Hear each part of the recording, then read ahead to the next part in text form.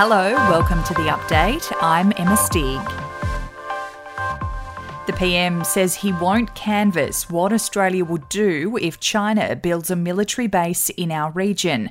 Concerns are growing that Beijing will develop a naval base on the Solomon Islands after signing a security pact with the nation. Australia and the United States are warning there would be consequences.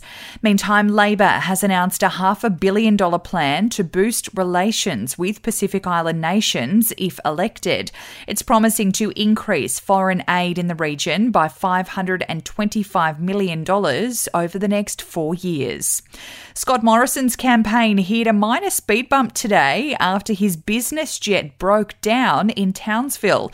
His jet was suffering a water leak due to torrential rain in Queensland. He was forced to jump aboard a plane full of the media.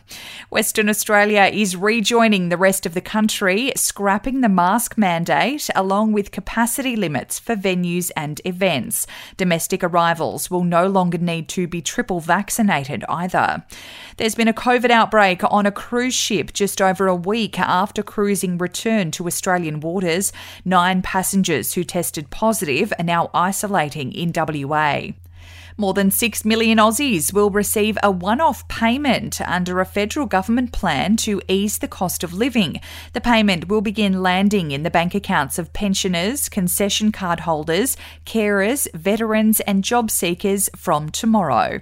And Donald Trump has vowed not to return to Twitter, even if his account is reinstated under the company's new owner, Elon Musk.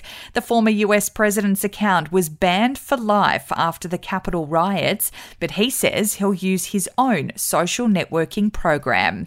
In sport, Justin Langer has been overlooked for the vacant England men's cricket coaching role. South African Gary Kirsten has reportedly been offered the job. Australian basketball star Ben Simmons is being slammed after sitting out the entire NBA playoff campaign for Brooklyn, and Tiger Woods has been named in the field for the PGA Championship to be held in Oklahoma next month.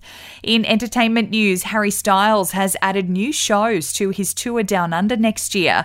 Melbourne and Sydney now have Saturday gigs with tickets to go on sale tomorrow.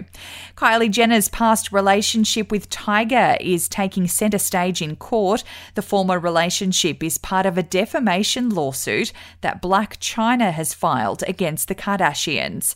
And Kim Kardashian has gone solo on TikTok, that is. The reality star amassing more than 500,000 views in an hour for her first post. That's the latest from the Nova Podcast News team, but we'll see you tomorrow morning for another episode of The Update.